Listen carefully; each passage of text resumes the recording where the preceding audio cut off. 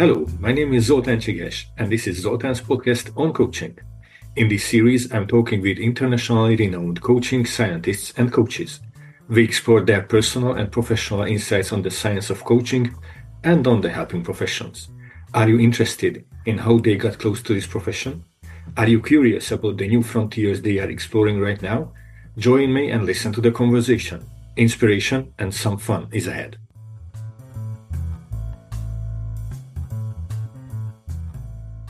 Welcome, Nate. I'm so glad to have you here. Yes, Zoltán. It's great to be here. I appreciate it. Thank you. May I ask you to give a quick introduction of yourself, things that you consider to be important about you? Yeah, thank you. Well, my name's Nate Regier. I'm the CEO of Next Element Consulting. One interesting thing about that is we started our company in 2008, which is when the big recession started. And so that was kind of traumatic, but we're still here. We've been through COVID. We've been through a couple recessions and we're still here. And I'm a recovering psychologist, actually. That was my previous job. I'm in recovery, not because it was so bad, but because we're learning every single day. Keep adding to that knowledge base. Thank you very much. I can relate to the recovering psychologist, but I would rather say that I'm a proud psychologist these days. I tend to watch a lot of things through those lenses, but I really appreciate all the tools and the theories that can help my psychologist self, and all the cool stuff that you have and your team have developed are one of the reasons why I'm glad to have you here. And it sounds like a bold move to create a company in the middle of a recession. What made you? What was the inspiration to start Next Element in the middle of the recession? Well, we didn't know the recession was going to happen. So we were already planning the company before that. As a psychologist, I enjoyed my work, and I was lucky to work at a large multi-specialty behavioral health organization. So I got to try lots of things. And every time I got to do work that was consultation, liaison, training, consulting, I just loved it. Our organization happened to have a consulting division that had a team building ropes course. And I met several other facilitators working on that ropes course, and I fell in love with working with teams. I fell in love with applying the principles of psychology to working with leaders. The seeds were planted, and eventually we just felt like we could make a bigger difference in the world working with companies who could impact the mental health of an entire organization rather than waiting for individuals to come to us in a therapy setting. And so it really was about trying to make a bigger difference and following our passions for the things that fit our personalities, things we really enjoy doing. That sounds so cool. And it sounds like a mission statement to make a bigger difference. For my psychologist self, that mental health is quite a central topic in my work. Yes. And reaching out to lots of people or making a bigger difference in the field of mental health, I think that's an extremely important thing, or at least this is how I see the world these days. Yeah. Oh, well, I'm really amazed of your work because, well, I cannot hide that I've been knowing you, that I've known you for a while now, and I know you from the PCM world, and I've always been amazed by all the other stuff that you've been doing. One of the things that I'm really amazed by is the tools or the concepts that you've been developing in the recent years, like LOD, compassionate accountability, NEOS. So there are lots of tools under your belt that you have developed. And what is your secret in creating this cool stuff? Is there a secret? And what is happening in the witch hut of Next Element? There is a secret. And will you tell it to us? Yes, I would credit the secret is process. And I got certified and I was introduced to PCM and became a trainer in PCM when I was still a psychologist. I didn't learn about PCM in my formal training. I learned about it from a mentor of mine who was my supervisor. Of course, like most people who are introduced to PCM, it was amazing, and it transformed my clinical work. Even before that, though, working on the adventure ropes course, facilitating team development experiences, it's all about process. We put challenges in front of groups. That's the content. The real question is how will we go about being with each other? How will we communicate? How will we handle this process? Process was in my heart from the beginning. PCM was a beautiful fit and a wonderful first tool that we used in our company. And we just continued to look for how can we bring process to people in more accessible ways. One of the things we learned with PCM, it was our bread and butter. It was our staple tool for at least 3 years, the first 3 years, and our company did very well. What we kept running into, though, was conflict. PCM frames conflict negatively as part of miscommunication. And it's a process model. So it's all about how do we use process to improve communication and get rid of negative drama and conflict. What we didn't see, though, was how do we have conflict around content in an okay way? And so what was missing from our repertoire was tools for what we call plus conflict around content, around behavior. And our leaders, all of our clients kept saying, well, how do we have these hard conversations? How do we talk about things? Meeting someone's psychological needs helps, but it doesn't magically solve the problem. We still have to talk about behavior. So that was the first time we realized we need to develop some more tools. Oh, I'm so grateful that you brought this up because I'm a PCM enthusiast myself.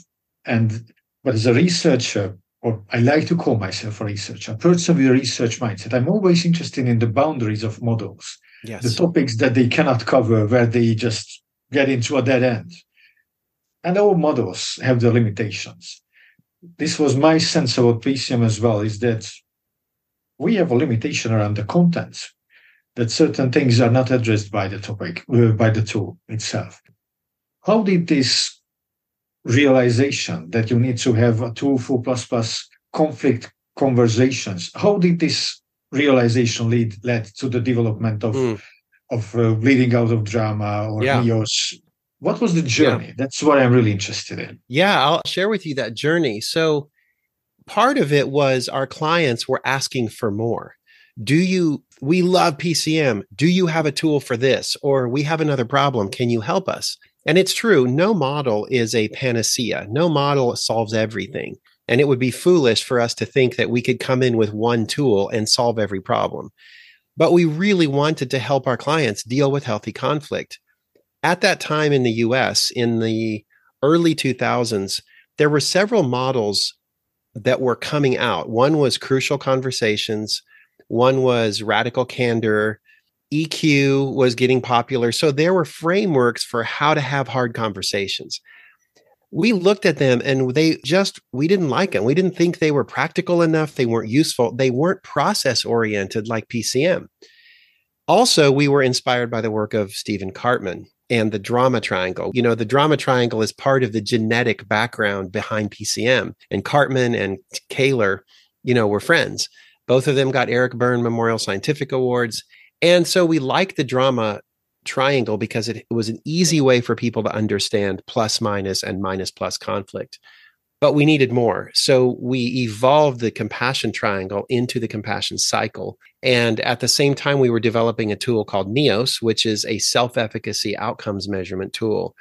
We've always believed that measuring outcomes was important because I'm a researcher like you. I'm a clinical psychologist. I want to measure behavior.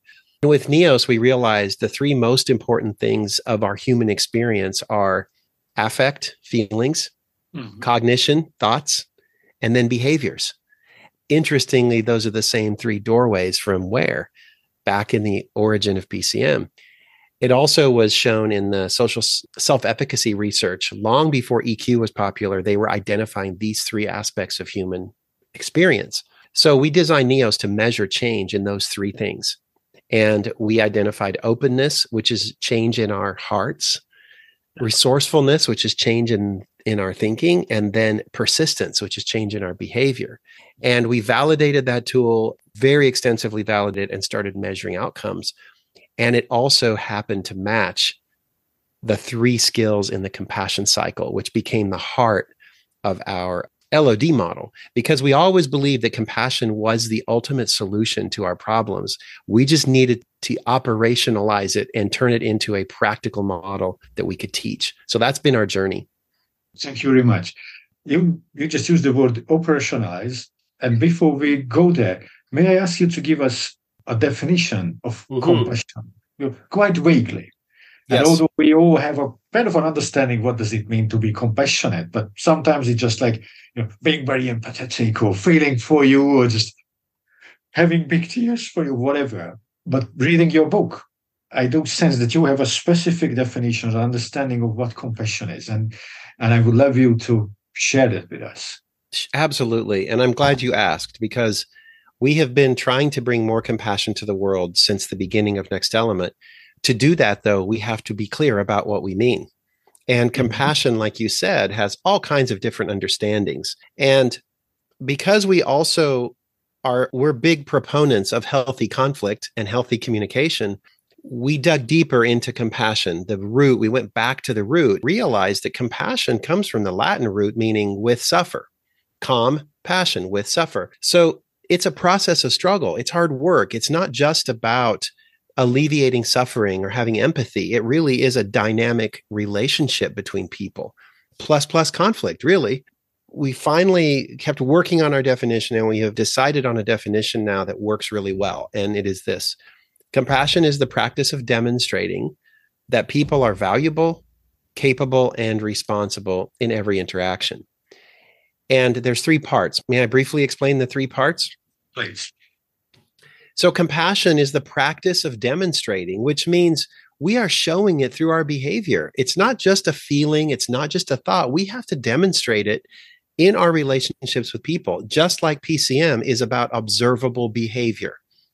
It's not about intentions. It's not about what's going on the inside. It's what we actually can see. It's a practice, which means we're doing it every day and we're working on it. Does this mean that you can easily teach it as well? Are there typical behaviors of compassion that we can teach, show, and whatever? Mm-hmm. The research is clear that compassion can be taught. People can learn it. Anyone can learn it fairly quickly, and anyone can start having results fairly quickly. But what are we practicing? We're demonstrating that people are valuable, capable, and responsible. Those are 3 very important aspects of being in relationships. Plus in the PCM world is I'm worthwhile, you're worthwhile. That's valuable. But we are also capable. We are also creative, agentic human beings that have skills and gifts and passions and character strengths. So we are also part of the solution. We're capable. We're also responsible, which means that each of us is 100% responsible for our thoughts, our feelings, and our behaviors. No more, no less. And because we live in communities, our behavior matters. How we treat each other matters. And we have to be able to talk about that. So value, capability, and responsibility are the 3 aspects. Those are the skills we teach in our model. Then when do we do this? Every interaction. The action is in the interaction. We know that from PCM. We know that from transactional analysis. We know that from social emotional intelligence, that it is really ultimately comes down to how we communicate with each other. Responsibility is important in our daily lives. And as a coach, I see the topic of responsibility coming back to me and to my clients from all the time. And being responsible for our own emotions, that seems to be a challenging topic or challenging thought for so many people. Yeah. And when I'm in coaching conversations, I frequently get comments like, "Oh, but those people made me do this, and you made me angry." And even this question of how come that I'm not responsible for my emotion, even that is making me feel angry and whatever. Yeah. So how do you help people to realize that they have responsibility for their emotions? And this is not something which can be ignited. I mean, emotions are not ignited by the events of the outside. I became aware of this dynamic because of PCM. PCM is so clear about this with the myths and with the different, the importance of authentically experiencing our phase, enriching emotion and phase issues. So how to explain it though, and how to help people really appreciate what does that mean to be 100% responsible for our feelings? I think there's 2 ways to look at it, Zoli. One is, where did they come from? So we can look backwards on our feelings and we can get into arguments like, did they make me feel bad? Did they not make me feel bad? Where did they come from? And we can understand that by distinguishing affect from emotion. And this is really important because in PCM, Taby clarifies, make me feel emotionally. So affect is one of those physiological things that happens kind of reflexively. I may step into a street and a bus goes by and I barely miss it. My heart's pounding and the hair is standing up on the back of my neck. That's affect. Now I have to interpret and make meaning of that. I'm afraid, I'm anxious, I'm scared. So when I give name to it, when I start to make meaning, that's emotion. And that is very unique to individuals. It's influenced by our backgrounds, our beliefs, our experiences, our past trauma, all of that, our perceptual frame of reference. When we look backwards, we can distinguish that, yeah, that bus in your limbic system caused your heart rate to go real fast. And then you made meaning of that. The other way I help people understand is to say, have you ever had 3 or 4 people have the same experience and they tell a different story? Well, of course. That's because we all filter the world through our own beliefs, our own experiences. The same is true for our emotions. So 2 people can have as different emotion in front of the same behavior. So clearly that person didn't cause it. But what if we look forward? Let's not argue about who caused it. The real question is, so who owns it? Whose is it? Well, I'm the one who's angry, not you. I can say you made me angry, but now it's mine. I have it. And I'm the one that gets to decide what to do next. And this is where responsibility is so important, is it is mine right now. It's inside of me. What am I going to do? And I have choices there. And if I want to blame someone else for causing the anger, then I can also blame them for what I do next and not have any responsibility for my behavior. That's where we have to be really careful. Thank you. This sounds wonderfully simple, how you're explaining it. And I'm just grateful that you put it out there in such an easy to understandable way. I hope that a lot of our listeners will take use of your words with their clients or with themselves. So cool. Thank you very much. And I really like the concept of giving meaning or interpretation to our feelings and to what is happening to us. Yeah. And I think that's a crucial point in us being humans, that we are simply creating. Agree. And one of the most important roles that coaches and therapists can play, we help people make meaning of what they're experiencing.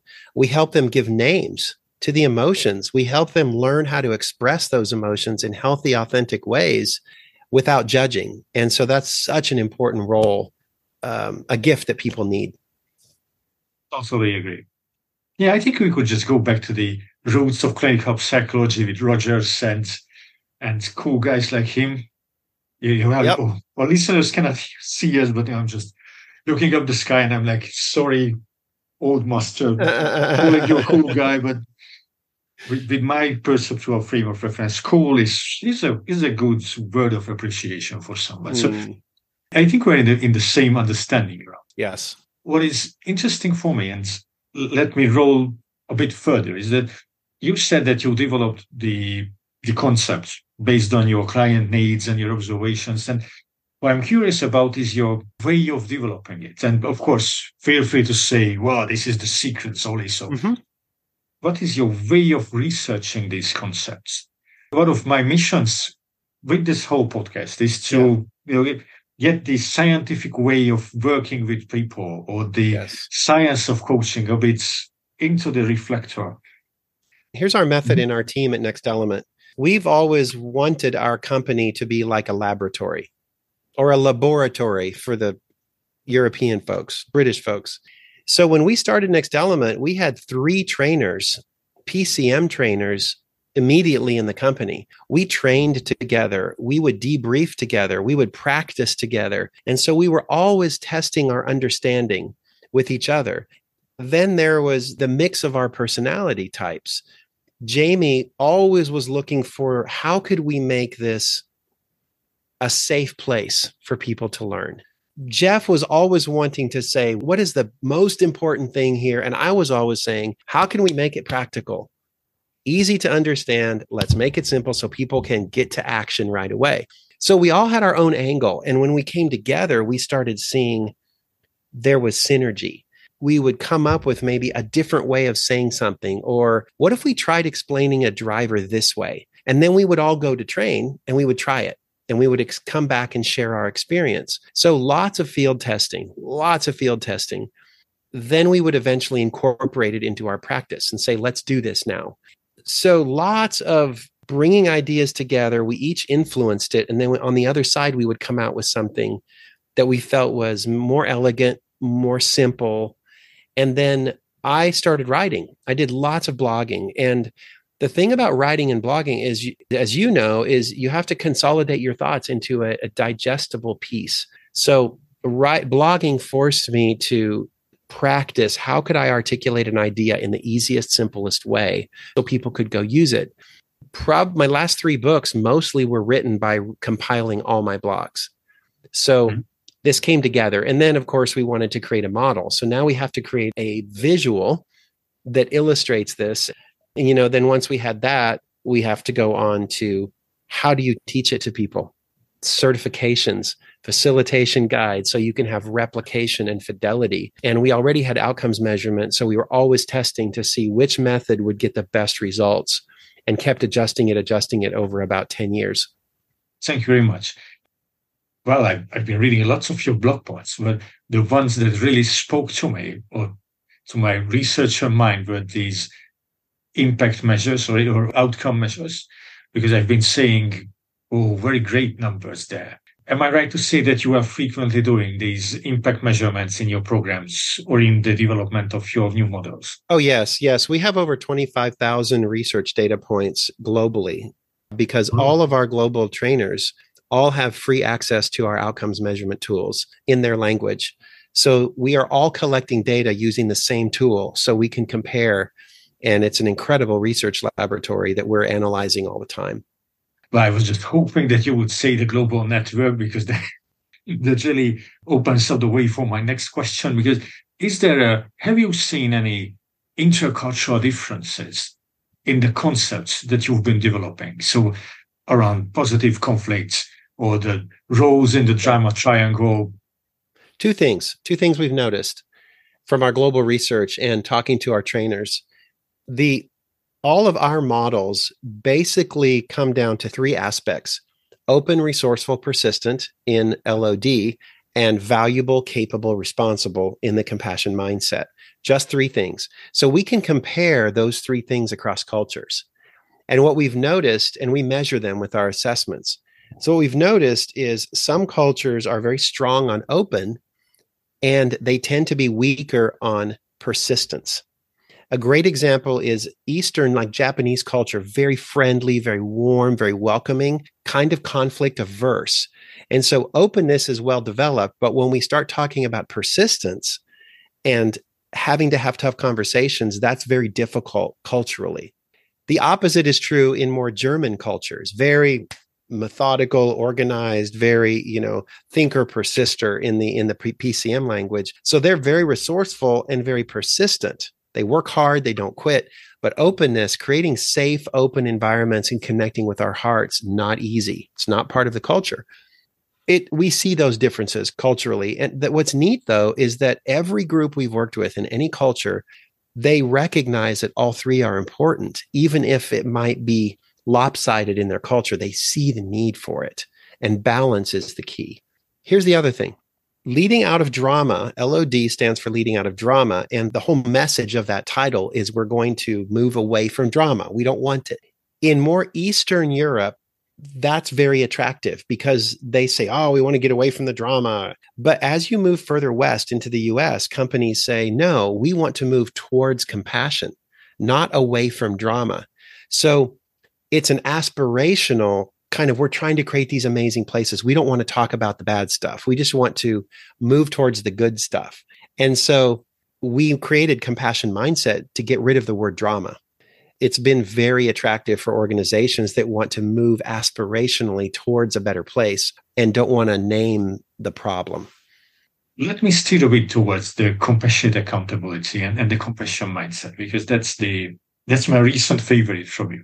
Yes, because that's your latest. What I'm really inspired by, as I was reading it, is that it brings together 2 seemingly opposite concepts. being accountable, responsible, so taking care, doing the hard stuff, and being compassionate, which I could translate as being warm and friendly, and so being both the kind and the achieving leader at the same time. And I'm really a fan of those models or those thinkings that integrate instead of just drawing up opposites and saying people that, okay, go and find your balance. In your experience, what is the biggest challenge? Or is there one thing or one challenge that makes it hard to make this integration, to bring together the two opposites? Yeah. Here's what we've seen is every human being under enough pressure will choose. They will either choose relationships over results, or they will choose results over relationships. We know this. PCM predicts it. It predicts exactly which way they will go. And it's the who's okay and who's not okay, right? The attacker mask chooses results over relationships. The victim mask chooses relationships over results, or the Drooper mask. So everyone will choose. But the fact that they choose means they are misunderstanding the problem. The problem isn't that you have to choose. And the problem is overcoming our natural tendencies in distress and realizing that, in fact, they're the same thing. Compassion and accountability can't live without each other. And if you try to have compassion without accountability, you get nowhere, no results. But if you have accountability without compassion, you have no relationships and you're alienated. And people don't perform well without connection. Unfortunately, it is that high-performing, alienated workplaces. That seems to be kind of a strategy for certain organizations. Oh, yeah. It makes sense that you need both. Okay, so compassion and accountability need to go together. That's great. The problem didn't really become critical until COVID.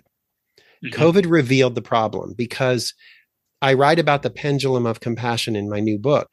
We were seeing compassion go all the way one way, all the way the other way. And through COVID, we realized that the old way of understanding compassion would no longer work, and that you can't have accountability without compassion. Great example is all these workplaces saying, you have to come back to work now. It's enough of working from home in your pajamas. You need to come back. We need to start being productive, or we need to track your work to make sure you're actually working when you're home. Accountability with no compassion.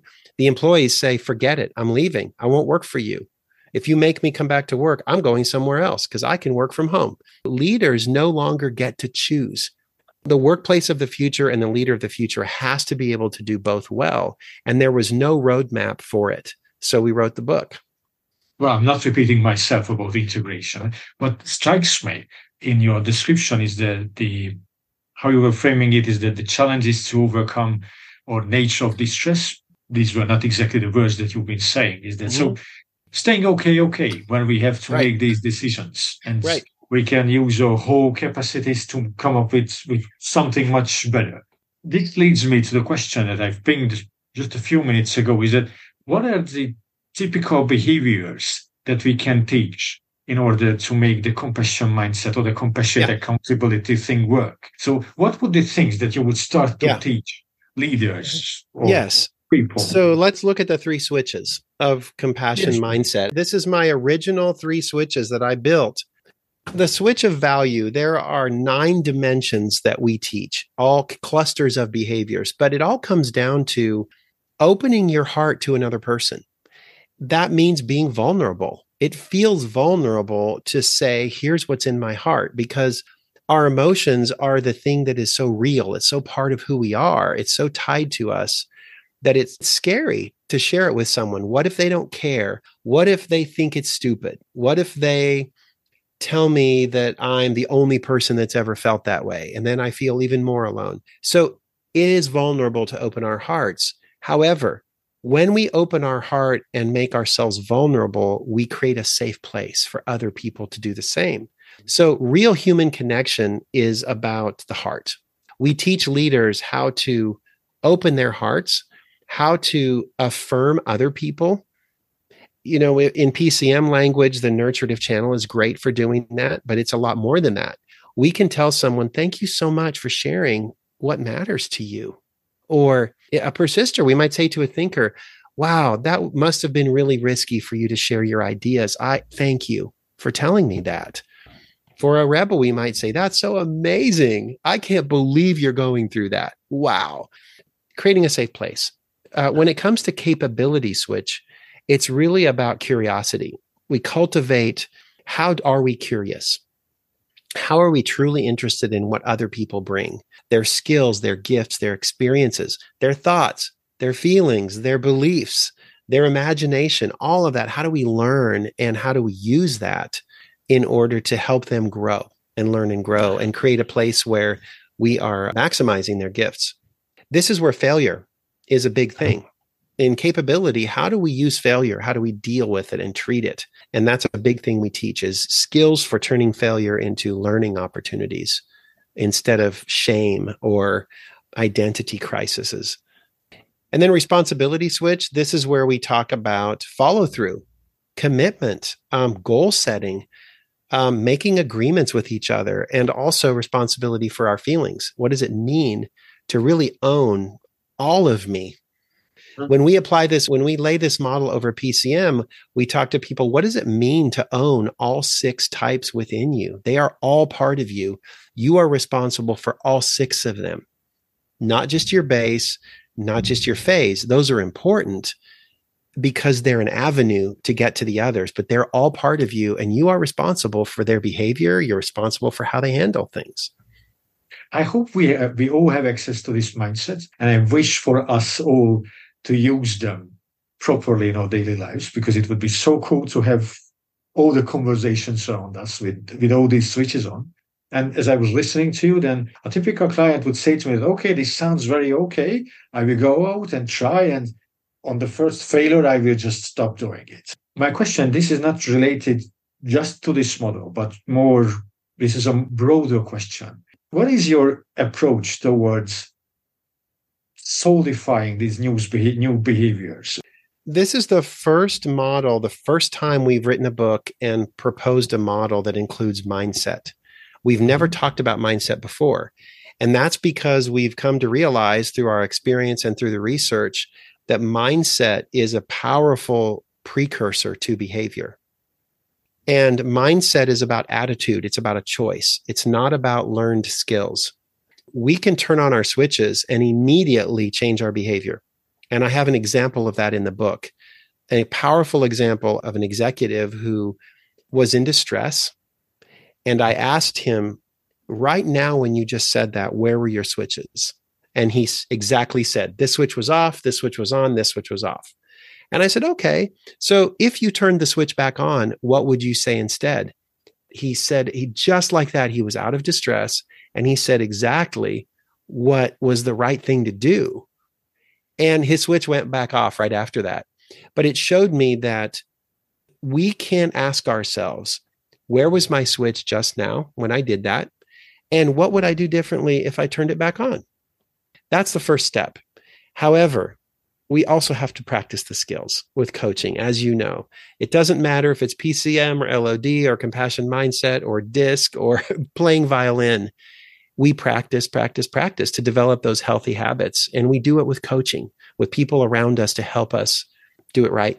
Thank you. And unfortunately, I'm aware of time limits. And one thing I'm really curious about is that a number of our listeners are coaches. What would be, is there a specific relevance of this model for coaches? Is there something that you would recommend to do for coaches based on your work around compassionate accountability? Well, the book is a great coaching tool because it has self-assessments in it. And part of coaching is helping raise awareness for people around their behaviors. It has measurements. People can measure where their switches are, and they can keep measuring it. And there's 3 chapters dedicated just to developing the skills. So a coach can work with their coachee on which skill set do I want to work on? And then how do I do that? There's quizzes where people can assess how well they understand the concepts, and then they can practice. So it's a great template for coaches. Our new website coming in October will have a lot more resources for coaches. They can go get free resources for their work. A lot of coaches that use our material, they ask their coachee to subscribe to my blog, and they use some of those articles as discussion starters, conversation starters for coaching. Thank you very much. Well, I have just one final question. I know and I hear that you are a curious person, always exploring the boundaries of your work and of the models. So what is the next day? What is the next thing on your plate? So right now we are playing with something. I don't know if it will become real, but we're playing with a interactive tool blending the switches with artificial intelligence, where you can position the switches and then have a conversation with a chatbot that will converse with you based on where the switches are. And you can practice conversations and you can practice experiencing what it's like to have your switches on or off. So we're working on that right now. I don't know when it will be ready. I'm going to start working on a revision of my second book, Conflict Without Casualties. Second edition will be coming out. And then I'm working on my next book already. I'm not sure if I want to say the title of it, but then don't say the title. Just I won't say the title yet. Just say what one thing that will keep us hungry. This is going to be a book written for an audience of leaders who are struggling to move from old school to new school. It's going to be looking at that journey, how a leader comes to recognize that the way they've been doing things is no longer working. And then what do they go through to embrace a new paradigm and then learn it so that they can be successful again? That sounds awesome. Well, latest around the launch of that book, I would be happy to welcome you again. Thank you. Next conversation. Oh, Zoli, I'm so grateful to know you. I'm so grateful for the work you're doing in your side of the ocean and for being part of this larger community. Our mission is to bring compassion to every workplace in the world. And so being able to visit with you and to be on your podcast helps spread the word to more people. Thank you for being part of that. Thank you. And thank you very much for joining us. This was a great conversation for me. And well, I'm wishing you not just luck, but I'm wishing you everything for your mission, because I think you are on a very important mission. And so thank you very much, Nate.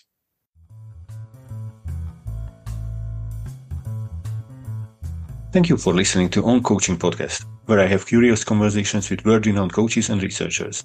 If you enjoyed this episode, make sure to rate us and subscribe. I also invite you to visit zoltancsigás.com, where you can access more resources regarding the coaching industry. Be well.